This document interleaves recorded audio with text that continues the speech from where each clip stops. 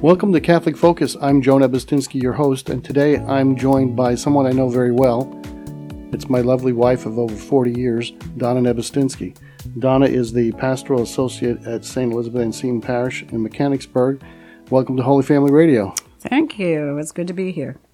Well, why don't you tell us a little bit about what you do? First of all, what you do at the parish. That might be interesting first. Oh, well, I do a lot of different things at the parish. As pastoral associate, I coordinate and facilitate RCIA. I do home visits. I am a certified spiritual director, so I meet with people in spiritual direction.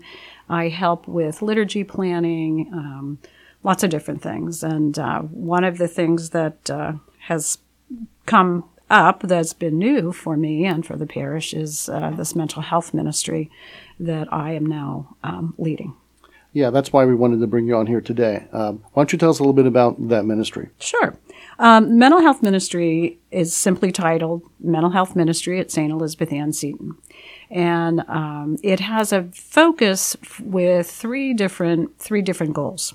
Let me give you a little background as to how it got started.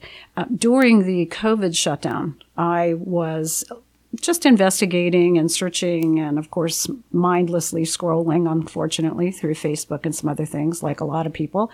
But I came across a group called Trauma Informed Parishes.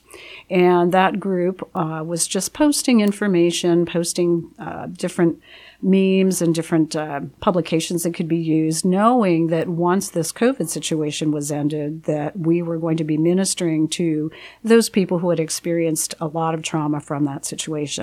So I ended up doing a Zoom call with that woman, and during that process, she said to me, "Oh, you seem to have an interest in mental health in particular. You should get in touch with this deacon. His name is Ed Schoner, and he's from Scranton, Pennsylvania." And the interesting thing is that this woman that I was talking to had no idea that I was only 2 hours south of Scranton, Pennsylvania. So it seemed like a real God-given gift to be able to connect with Deacon Schoner. I eventually did do that, and we talked. I found another parishioner who was interested in helping me launch a ministry composed of mental health support. So I took a course through the University of San Diego and was certified then to launch this ministry here at the parish. So in conjunction with the Association of Catholic Mental Health Ministers and Deacon Ed Schoner, who is the president of that organization, we went ahead and got started. I applied for a grant through the association and was awarded $10,000 to use to get the ministry up and running and to provide some support to local folks through the parish ministry. So we have three basic goals that we came up with this ministry. Again, like I said, it's just called Mental Health Ministry at St. Elizabeth Ann Seton. It doesn't have a fancy name. It's just got this right out there, right out front name so that people know who we are and what we're about. So there are three things that we do. The first is to provide spiritual support groups. So again, myself and another parishioner, and then I trained a few more. We meet on the second and fourth Wednesdays at the parish. We have two different types of support groups that we run. We run one group that is for the family and friends of those who are walking a journey of mental health illness. And then we also have a support group for those individuals who are walking through that. We also, as part of our ministry, have determined that we would like to work on ways to reduce the stigma that's attached to mental health issues. So, for example, when someone has cancer, you don't say they are cancer. But when somebody receives a diagnosis of, say, bipolar disorder, we say, oh, that person's bipolar. So those are the kinds of things, even simple use of language, that needs to go away. We need to understand more clearly that this is a diagnosable illness on many different levels and reduce that stigma so that people are seeking help, that people are looking for resources and not just kind of maintaining things on their own. So reducing the stigma involves a lot of education. So we are also, as part of our ministry, providing public workshops, public education, and awareness. The other piece is providing resources. So what we've begun doing is gathering all of those different pieces in one place. So, for example, if someone needs just a short amount of support or needs some questions answered, we know where to send them. And we're currently in the process of gathering all of that and publishing it on our website. Our parish website is being rebuilt right now. So, but that page eventually will be a major part of that. So those are the three major pieces behind the ministry itself. We are not certified counselors. We are not therapists, but we are there to listen and provide those resources for anybody who comes. Yeah, it's one of those things that doesn't get talked about very much. Like you said, the mental health issue is something that is usually not discussed. Other things, like you said, are, someone has a diagnosis of cancer. That is something that is talked about. But when it comes to mental health, it's one of those, it's still a taboo subject. So I think this is really an important mission that you've undertaken. Tell us about some of the activities you have coming up. Sure. One of the things that we did back in the fall was we partnered with NAMI. NAMI is the National Alliance of Mental Illness, and they have a branch in Cumberland Perry County. The church is located in Cumberland County, but we also have parishioners in York County. So we're reaching out also to NAMI of York County as well to kind of come on board with us. We have scheduled some talks. We had already had a few speakers in. Back in August, I provided, or the group provided, mental health first aid training. We had about 30 people show up for that.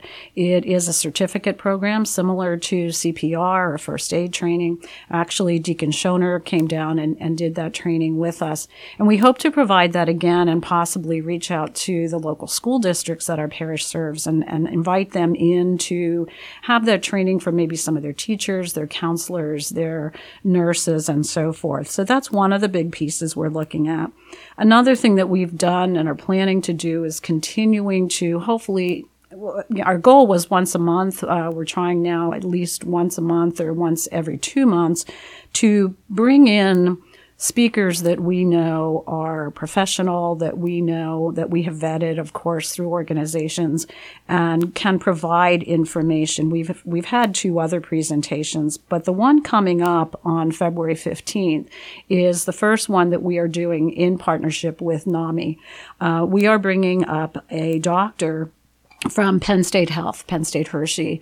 Her name is Dr. Dalia Mukherjee.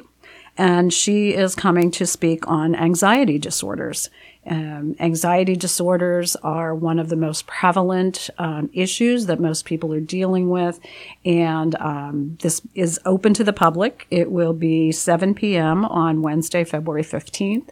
There's no cost. Again, like I said, the grant money that I received is taking care of any kind of cost that we might donations to the organizations that come in, donation or a fee that the doctor might have. So everything we offer is free to the public. So that's our next event, 7 p.m. Wednesday, February 15th at the church. And again, that is the doctor from Penn State Hershey who's coming to speak on anxiety disorders. That sounds like it's going to be really, really interesting. A lot of young people are dealing with that issue right now. Right. I mean, there probably aren't any of us that haven't had at some point in time some type of anxiety disorder, whether it's a full-blown panic attack or just nervousness in situations, a fear of flying, just all kinds of things that provide or cause, I guess, anxiety and anxious feelings within people. So. Yeah, and the pandemic did not help with that either. No, not at all. Not at all. That was not a good thing. In speaking to some of my friends who are mental health professionals and in consultation with some of those people, the rise in treatment that's necessary for all sorts of things has just absolutely been phenomenal after COVID. And unfortunately, the number of certified counselors and certified therapists, and this is a whole other issue, has decreased significantly. There's just not enough to go around. No, right? not even close. Not even close. So that's also another piece to this is making people aware of the resources, like I mentioned before. So, what else do you have going on? Well, looking ahead, we have an interesting program that I think will be of great use to a lot of people. Deacon Schoner started this ministry because he lost his daughter Katie back in 2016. Katie had been diagnosed with bipolar disorder and had struggled with that for about 11 years and ended up losing her life to suicide. So Deacon Schoner wrote her obituary. It went viral, and that's when he was called to start this ministry. He has joined forces basically with some other major Catholic figures, including Bishop John Dolan and Monsignor Charles Pope, to to produce a video series with the Sanctuary Mental Health Ministries called When a Loved One Dies by Suicide. And it's based on the book that of the same name that Deacon and Bishop Dolan have written.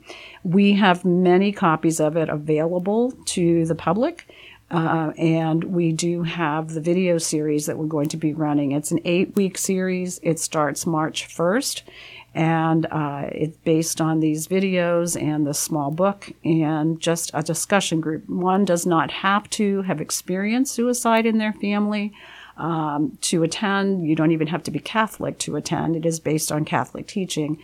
But I think it's a tool that would be important for everybody to participate in.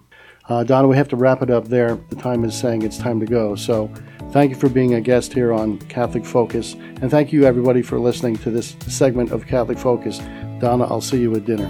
Sure.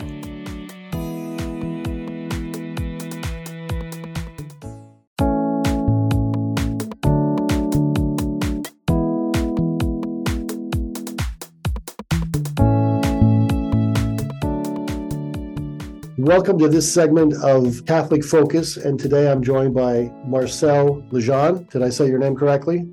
It's close. Anyway, welcome to Holy Family Radio. Thank you for being with us.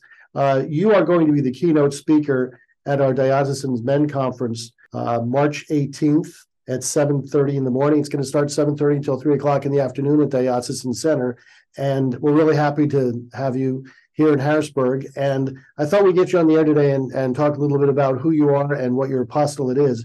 You're the president and founder of the Catholic Missionary Disciples, and you are an evangelist, an international speaker, and an author. So welcome to Holy Family Radio. Yeah, thank you for having me, Joe. And I'm looking forward to being in Harrisburg. I think that part of Pennsylvania is just absolutely beautiful, and I'm looking forward to coming back. It's really a great place to be. I've been here in the area my whole life, and it is a great place to be. So tell us a little bit about who you are and what your apostolate does. Yeah, I'm a husband and father. I've been working full time in Catholic ministry in one form or another for the last couple of decades. I spent a long time in Catholic campus ministry. I worked at Texas Tech, and I ran the campus ministry at Texas A&M, which is the largest campus ministry in the world. And so about 6 years ago, I left that work and started an apostolate, Catholic Missionary Disciples, where we equip Catholic leaders for transformational ministry. And what that looks like primarily is we come alongside teams of leaders in dioceses and parishes and schools, and we help form and coach them for what it really means to do evangelization and to mature disciples. And we do that on the individual level with individual leaders, and then we take the whole group and we help them to start to transform their institution so that on the institutional level, the institution is acting as an agent of evangelization and growth and discipleship of our Lord Jesus Christ, so that we're starting to affect the culture and change the things that need to be changed and improve the things that need to be improved, but really ultimately to get people to heaven. And so that's why we exist, and it's exciting and fun work. We only work with a handful of Catholic leadership teams at a time because we do this for about a year for each group. So you basically work with leaders to do like a top-down kind of effect on a system. Is that what you're saying? In a lot of ways, yeah. And so what we need to make sure we're doing is helping them to cast vision, to have the skills necessary to do the pastoral work they need to do, to understand deeper, and to then operate as a team in a healthy environment with that vision and start to implement it. And so what we're trying to do is help them also pass down the faith in an organic way through relationships and community building and proclaiming the good news of Jesus Christ and sharing the story of God, and doing so in a dynamic and new way that's kind of recapturing the power of the Holy Spirit for a new age in the 21st century. Because as you and I know, Joe, it's we're in an age of decline in the church in the United States, at least, and we've got to do some things a little bit differently, and we've got to reach people who don't care about God or the Catholic Church right now, who don't trust the institutions. So we can't just keep doing the same things we have been doing for generations and hope they have a different outcome. Yeah, my next question was going to be, why are Catholic missionary disciples needed? But I think you just answered that, right? Yeah, and I think it's also needed because if you just think about Catholic culture and the way we've kind of operated, on the institutional level. Well, first, let's start there. You think about our parishes. Most parishes do very little outreach outside of maybe some, food pantry or serving the poor, some St. Vincent de Paul kind of things. And those are great. We might have a soup kitchen or even visits to the prison or a maternity home and pro-life work. Those are good. But what about the explicit proclamation that Jesus Christ exists and he's come to save us from our sins? And on an institutional level, really, we're more focused inward, maintaining the institution, managing the programs, putting on classes and events. And there's nothing wrong with that stuff, but if it comes at the detriment of us actually taking the mission of Jesus to the world, then we've forgotten something. And that is that the Catholic Church doesn't exist just for Catholics. It exists for everybody.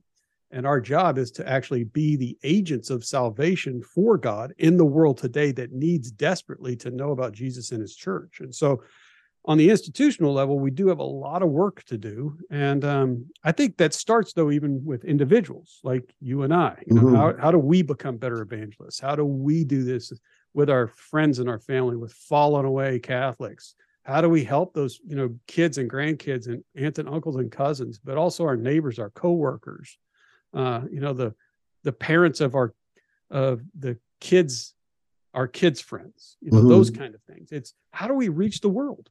Yeah, I agree. I couldn't agree more. We have I think from my perspective, and I'm a lifelong Catholic, we have like a closed door kind of club. And I think you're right. We need to evangelize a two-pronged approach. The people that are in the pews that are coming to church, that many of them don't have a real understanding of what's going on, or they don't have an understanding because we have had problems in the past with catechesis. And then we have that group of people that are on our books as Catholics, and we need to evangelize to them. And then that third group, the people that are outside, and that group, I think we have the least amount of focus on of all of them.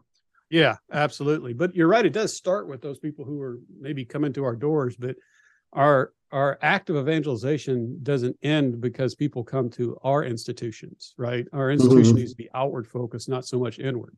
Now, those people who are coming to us, one of the things we have to do, and this is part of what I try to, when I'm examining culture with our Catholic leaders, one of the things I have them do is I say, okay, I want you to think about the average mass goer and where they are spiritually and how their relationship with God looks.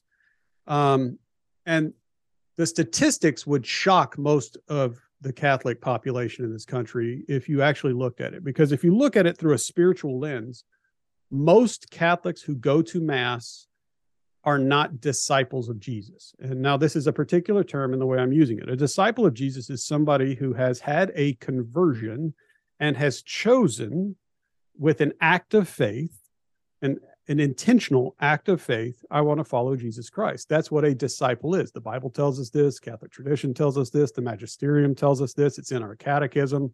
All our popes have talked about this.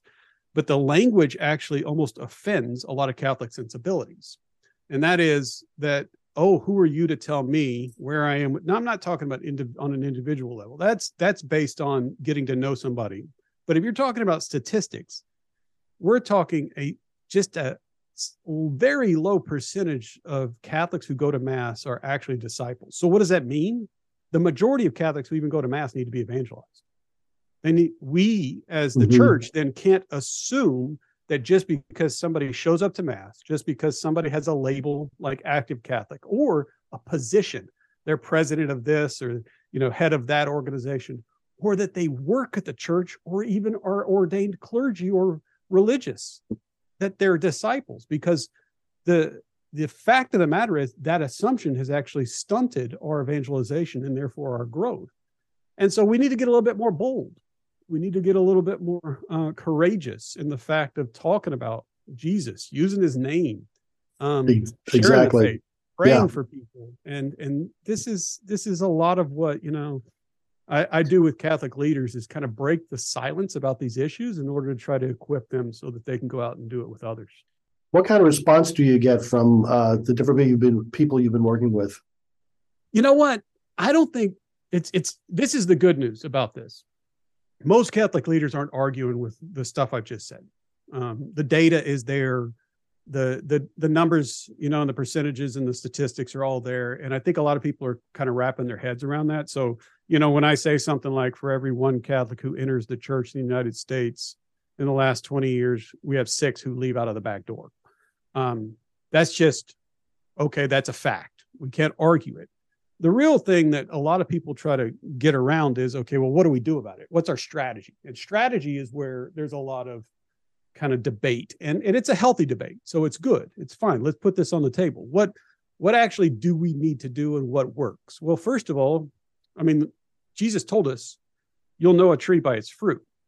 So where's the fruit? Let's look at the fruit. Where are the organizations? Where are the things? Where are the apostolates? Where are the parishes that are having the most fruit? And what are they doing? And how are they succeeding? Now, that doesn't mean we can just go copy them and plop them down into our place. I live in Texas, right? And you're in Harrisburg. So you can't just take something from a parish in my town and plop it in Harrisburg and expect it to work. And actually, you couldn't even do that across town in a lot of ways, because we know parish culture is so different from parish to parish, right? What works in one place may or may not work in another. But what we know is that the principles that are taught by the church, that have been given to us through the apostles from Jesus, they work, right? Praying for people works. Prayer is powerful. Sharing our faith and being bold and explicit in proclaiming Jesus Christ and his gospel message, it works. Talking about how God has worked in my own life, caring for people, living in community, having meaningful relationships, investing deeply in a handful of people. Those things all work. What may not work nowadays is a particular program or an event or a class. It's not going to necessarily work everywhere. So we have to be careful about looking for kind of that magic bullet syndrome, where we all want, this box package, this video series, this thing, it worked for me, therefore it's going to work for everybody. That's just not the case. What does work is loving people right where they're at, and then trying to help walk with them to get them somewhere better by proclaiming things. And that's what being a saint and being a great evangelist is not easy stuff, but that's what we're called to do. And that's going to be the fix. Can you give us just a few sentences about what the process is that you go through? Yeah, absolutely. So what we do is we enter into a time of kind of 3 different areas. One is there's content that we cover with each session. And for the first 12 weeks that I'm working with a leadership team, I go deeply into weekly meetings, and we do 12 weeks of that. And then after that, it's 9 months of monthly meetings.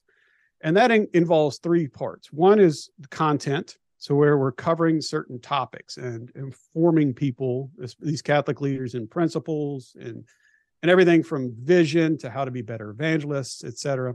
And then there's an individual coaching session where I get one-on-one time so that they're applying the content within their own work and their own life, because every person needs something different. And what a pastor needs is different than what a youth minister or DRE needs, right? Or what the bishop needs is different than the vicar general, director of evangelization.